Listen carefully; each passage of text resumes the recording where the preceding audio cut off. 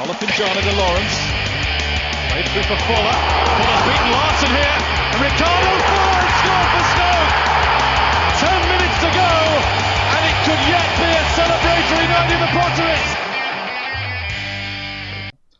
Hello and welcome to episode 18 of the Wizards of Drivel podcast.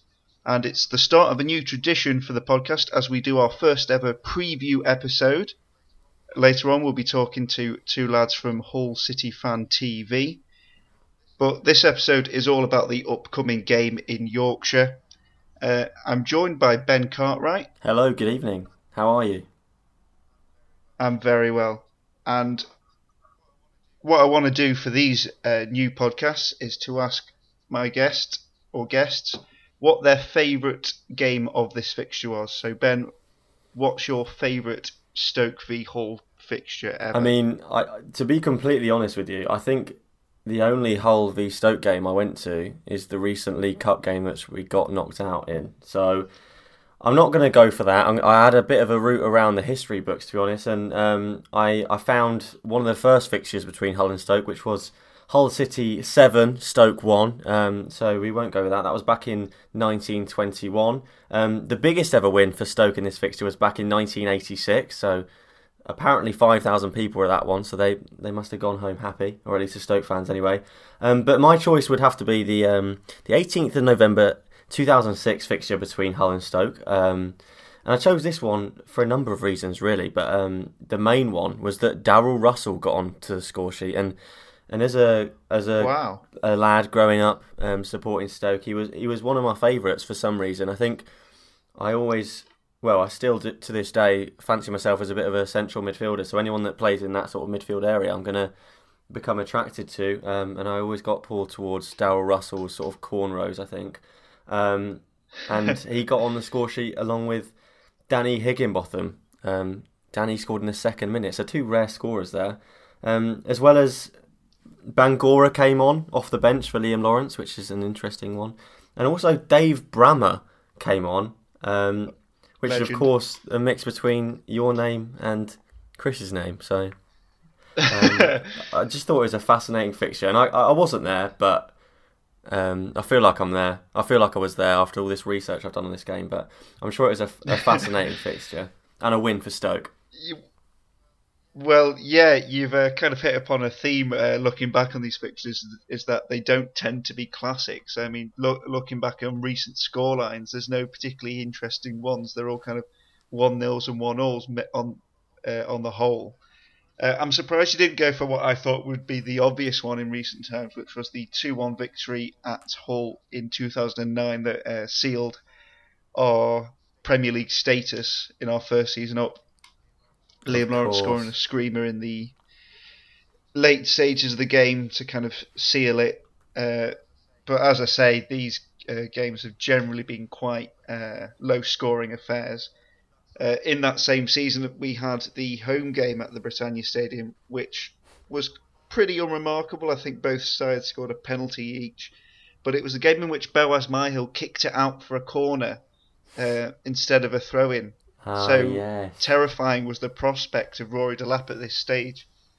That was a moment. That was a great moment. Right in the height of everyone absolutely hating Stoke, especially when you grow up in a school in Hertfordshire. I got so much grief for supporting Stoke and I absolutely loved it. So that is a memory that I think will stick with me forever. Also, talking about memories that will stick with me forever, that Ryan Mason goal in the League Cup recently, I'm never going to forget that. How Ryan Mason, probably one of the most unremarkable players to ever get an England cap, scored that goal will stay with me for a very long time, I'm sure. Yeah, that was a bit annoying. I'm sure we'll speak to our Hull guests later about that. We're hoping this next fixture is a bit more exciting and ends in a Stoke win. Obviously, we had a bit of a debate on Twitter before we recorded this podcast about what kind of team would you want, and the responses were mixed. So I'll ask, do you think we should kind of stick with the same team that beat Sunderland? I mean, this is an interesting question. It's been an interesting question for the entire season because I think right at the beginning, I was with everyone and just picking teams that I wanted, and now I think it's helped me in a way. I've become much more of a realist and realised that Bojan isn't going to play probably. Sobey probably isn't going to even be on the bench. So I'll go with the team that I want instead of the team that I think should play. And as I mentioned, I think Sobey needs to get on the bench at least. Whelan, although he has been playing better, I would absolutely love to see. I know a few people have been saying this on Twitter, I think, about Cameron being in the holding midfield spot and then leaving the sort of two other central midfield positions to definitely go to Alan. He's the first name on the team sheet at the moment, I'd say, and then either risk it with Bojan and ask him maybe to play a bit more of a sort of full role in central midfielder rather than just attacking, or go with the obvious choice, which is our record signing, Gianelli Imbula, but who knows where he is? Is he the next Bangura? Who knows? Well, we obviously hope not, but yeah, it's a funny one with Imbula, it's a funny one with Sobey. They appear to have disappeared off the face of the earth. I think Mark Hughes did make some comments earlier this week along the lines of he's progressing, but he's not perhaps progressing fast enough. He's still got some work to do with his learning English. And it's a really difficult one to kind of understand without fully knowing what's gone on behind the scenes, of course. But I think there's definitely a quality player there. And it's surprising to me that we don't have him at least as an option on the bench. Now, the interesting thing, also looking at these suggested teams that people have tweeted us, is that none of them feature Imbula, which might just be kind of realism on the behalf of people who've tweeted us. Are we happy with the back four? I know Phil Bardsley's a doubt, but are we kind of settled on that back four of Peters, Shawcross, Martins Indy, and then whoever's fit from Johnson, Bardsley? I mean, if Bardsley isn't fit, who do you put at right back? Juff is sitting on the bench waiting for a start. No, I'm joking. Yeah, I think that has to be our first choice sort of back four. I do remember a time not too long ago when we were asking for the likes of Joel Taylor to start, and now we're sort of somehow praying that Imbula even makes a bench. I can't fathom that. At the start of the season, if we were saying that, I probably wouldn't have believed you that we weren't even getting Imbula in the squad. So yeah, I don't know who to put at right back instead. I mean, did Muniesa play there at the end? So yes, he did, and by all accounts, he did a decent job. People always happy to see him there.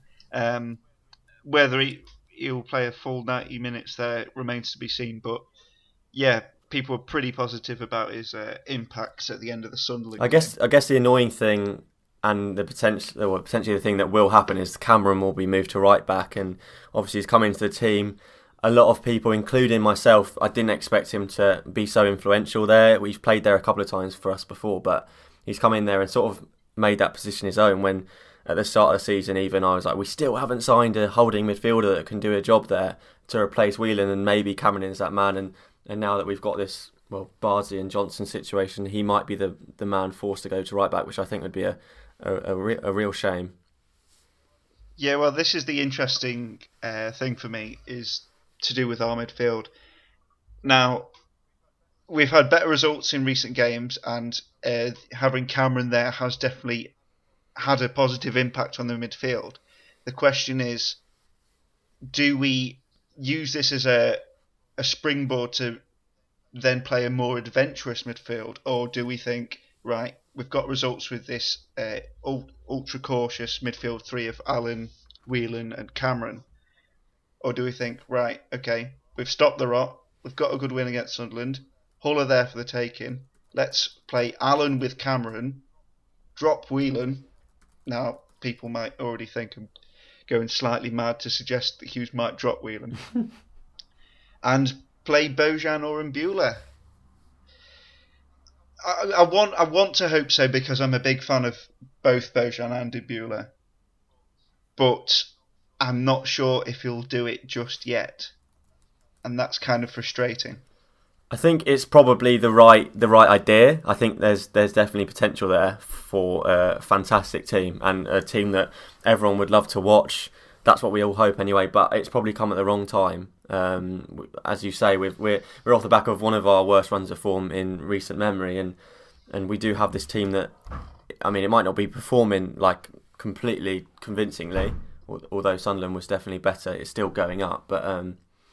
Yeah, it might be the wrong time, but even though I'd say it's the right place going to Hull, a team that I think, I'm trying to find the name, but I think they're being forced to play a 17-year-old at the back. Oh yes, I've just reading a story about that. Hull City's Josh Tyman earns just £160 a week, but is set for Premier League debut against Stoke. Defender 17 would be one of the lowest paid players in Premier League history if called into action. Which kind of sums up the depth of their squad. Yeah, I mean, I would take £160 a week to play Stoke. So fair play to him. The thing is with these players that he's bound to now start on Saturday and put in one of the blinding performances. Someone will say he should be in the England team, and he'll have an astronomical career from there. I mean, I don't even know if he's English. I hope he's English. That's just, but yeah.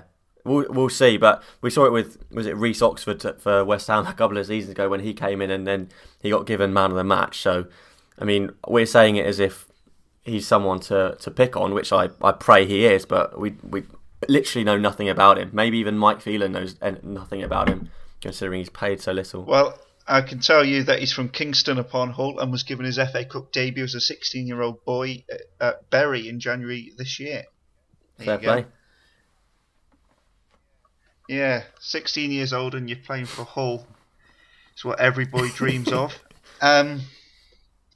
So, given their kind of lack of squad depth and the fact they've just been absolutely hammered at Bournemouth, are we confident?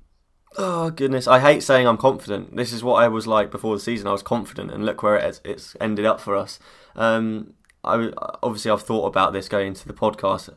I am confident. I think we need to win, and I think we are going to win. I think we have too much for a whole side that obviously at the start of the season they looked half decent, but now they're definitely going the other way to where we are going. So if we're going to have any sort of decent season, we need to be picking up points away at Hull. Obviously, they're favourites to get relegated at the start of the season. It is a weird one. Obviously, Phelan signed the contract, or was it before last week's game? Where normally a new manager comes in and signs a contract and the team plays really well. It's gone the complete opposite way for Hull, and now maybe they'll just start playing awful football. Well, that's what we'll be hoping now that Phelan has signed that contract. So, yeah, I'm confident. I don't think Hull are amazing. Obviously, we're about to talk to some Hull fans, so I don't want to be too disrespectful. But yeah, I think we should win. Well, the interesting thing is with doing a preview podcast now is that I famously banned predictions after I said we definitely beat West Brom and then we didn't. So I've just asked for kind of general non-scoreliney predictions out on Twitter. Nathan SCFC says, we'll be disappointed with the team news, then with the scrappy game, one goal will win it. Jugbank Stokey says everyone will moan about the starting lineup and the substitutions, but we will still win. And Ben Rowley goes with, I think all the other teams will be docked all of their points due to the Telegraph scandal and will sign Neymar. So, a varying range of predictions. That would be an interesting Saturday afternoon if that all happens at once. Yeah. Yeah, the theme of the first two was a kind of when 2 p.m. comes around on a Saturday and you see that Stoke team sheet that your heart will most likely sink. Can you see him throwing a curveball into the lineup? Because if you're ever on Twitter at 2 p.m. on a Saturday, it is kind of just the worst place to be with everyone venting their rage. But maybe with a consistent lineup, everyone will be a bit calmer, perhaps. Yeah, I've been trying to get used to the fact that I'm disappointed with the starting 11. Is like, as you say, it's sort of that time again of the week where I end up just in an awful mood because something's gone wrong. So I'm trying to calm that down a bit. I actually haven't seen a starting 11 this season, and I've been like, that is the right call, Mark Hughes. You've done exactly what I thought. So I'm going with the attitude that if there's going to be a curveball in there, it's going to be Crouchy starting up front, Jonathan Walsh on the right wing, and then Mame Biram Diouf at right back. That's the curveball that I potentially expect to see come Saturday 2:00. Well, on that note, I think we'll pause there, and hopefully after the break we'll be speaking to some Hull fans about how much we're going to beat them by. And Stoke City are through. What a performance from the Potters. 2-0 on the night, 3-2 on aggregate, and the players go over to their 600 or 700 supporters in that Grange end, and the supporters just cascade forward towards them. What a performance by Gudjon Thordesson's men tonight. They can stand proud, because they've come here into a cauldron at Ninian Park, and they have taken a worthy victory that has moved them to the Millennium Stadium.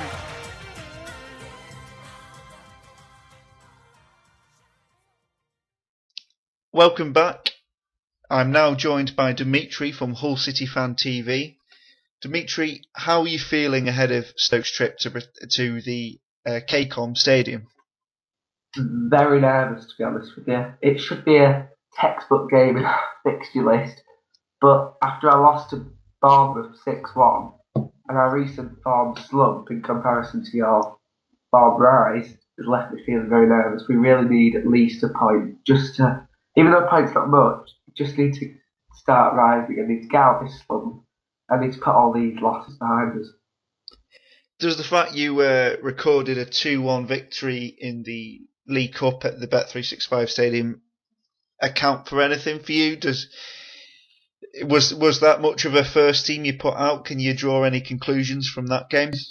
No, to be honest, because even if we would have, to be honest, I think if we would have played in the league at that point, we probably would have won, because we were in a bit of a really bad form at that point, and it's only the cup, so I'm not taking anything from that. If anything, it's worse because it makes you more determined to beat us, and you already know how we play. I'd rather have not have played that much, to be honest, because now we're prepared. Are there any Stoke players that kind of worry you from our side? Yes, probably Shaqiri and Joe Allen, the players getting the plaudits recently. Joe Allen's had, 4 goals, I think, this season. I know that Shaqiri, when he turns up, is a very good player. Whereas Hull City are more a team better than the sum of their parts. I know that Stoke have got quite a few talented individuals, and I am quite worried about whether or not they'll turn up. Hopefully they don't for us. What has happened with Hull this season? Because you've had a blinding start to the season, of course, beating the champions in the first game. Then since then you seem to have fallen off a cliff. I mean, what's gone on there? Yeah, that did happen, to be honest. We had a great start. We beat Leicester. They underestimated us completely. And Leicester haven't been brilliant this season. Beat them. We beat Swansea, who again, well, we got quite lucky. We played very defensively, hit them on the counter. But you've got to look at who we've played against since. So we beat those teams, but we've lost to Man United, we've lost to Arsenal, lost to Liverpool, Chelsea. We expected that. It would have been nice to take a point from one of them, but it's not the end of the world losing to those teams.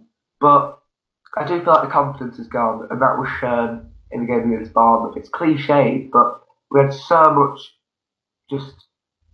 it's gone. We had so much confidence at the beginning of the season, and it's just absolutely shocked team right now. We lost 6-1 to Bournemouth, and I'm a bit nervous. Oh, what will happen this weekend?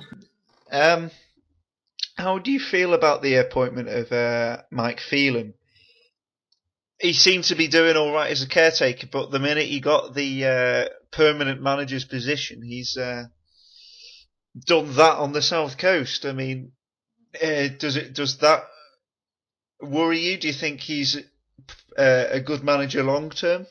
Yeah, I do. I feel like he spent 12 years at Man United with Sir Alex Ferguson. He spent time with us as assistant manager the past few years. He deserves his chance, and I don't think it's his fault. I feel like managers are blamed a bit too often. I think it was down to the players last weekend. And we've only had him in charge one game as permanent manager.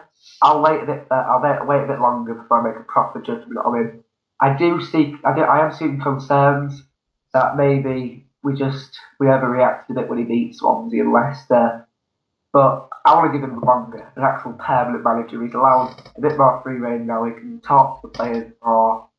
And I think he'll react to them differently now that he knows he's got the job perfect. Looking ahead, from our point of view, are there any players for Hull that we should be worried about? Not really, no. Because when we have played well, it's the team coming together. We've got a really good team spirit. Like, the players are so united because we only had 13 players at the start of the season. And there's a very set group of players that took us up that last season's championship. We're very much better than some of our parts. If I had to pick one, probably Curtis Davis, who on his day is very, very incredible. He man-marked Ibra early on in the season, marked him out the game, didn't get a sniff. I mean, that should say enough, to be honest. We don't have that much time, but could you kind of sum up what's been happening behind the scenes recently? Is there any kind of movement in terms of a takeover from Asim Malam? Are you determined to get rid of him as quickly as possible? Do you know what's going on there? We've actually had fresh reports in the last 24 hours. In Hong Kong, the Hong Kong Stock Exchange, I believe, they found an account recording that states that HCFC, Hull City Association Football Club, has been purchased for 130 million, but it's yet to go through the Premier League officially, and the owners will still need to take the fit and proper persons test, which is where the last of this group failed. One member of their consortium failed the fit and proper persons test. So it's looking better, but I think you've got to treat anything with scepticism, because we all thought they'd gone last time, and then we got the news of the failed fit and proper persons test. Okay. Just remarkable that modern football is such that the news of the Chinese Stock Exchange has an impact on Hull City Football Club. On our podcast, I kind of banned us from making score predictions because they have a tendency to blow up in our faces. But since you're a Hull fan, since you're supporting the opposition, what do you think the score will be this Saturday? Score 2-2. I think there's going to be goals. I can see you've got some attacking players. We're going to be determined to just. I can't see it being a boring game at all. I think both teams have got a lot to play for. Okay, Dimitri from Hull City Fan TV, thank you very much. Thanks a lot for having me on. There we go, that's our first preview show of the season done. Many thanks to Dimitri there for giving us his insights from a Hull perspective. If you want to see how they're doing on Twitter, it's at Hull City Fans TV. And a reminder that we are at Wizards of Drivel on Twitter. I am at David Cowlishaw on Twitter. And Ben is at BAJ Cartwright. If Twitter's not your thing, but you want to get in touch with the show anyway, maybe when you give us some feedback on some episodes, if you want to just generally have a chat, if you want to tell us a funny story that we can read out on air, then we've got an email address now. It's wizardsofdrivelpodcast@gmail.com. We'll be back on Sunday reviewing Stoke's game against Hull. It will be hopefully me, Chris, and Ben. Till next time, thank you very much for listening, and see you soon.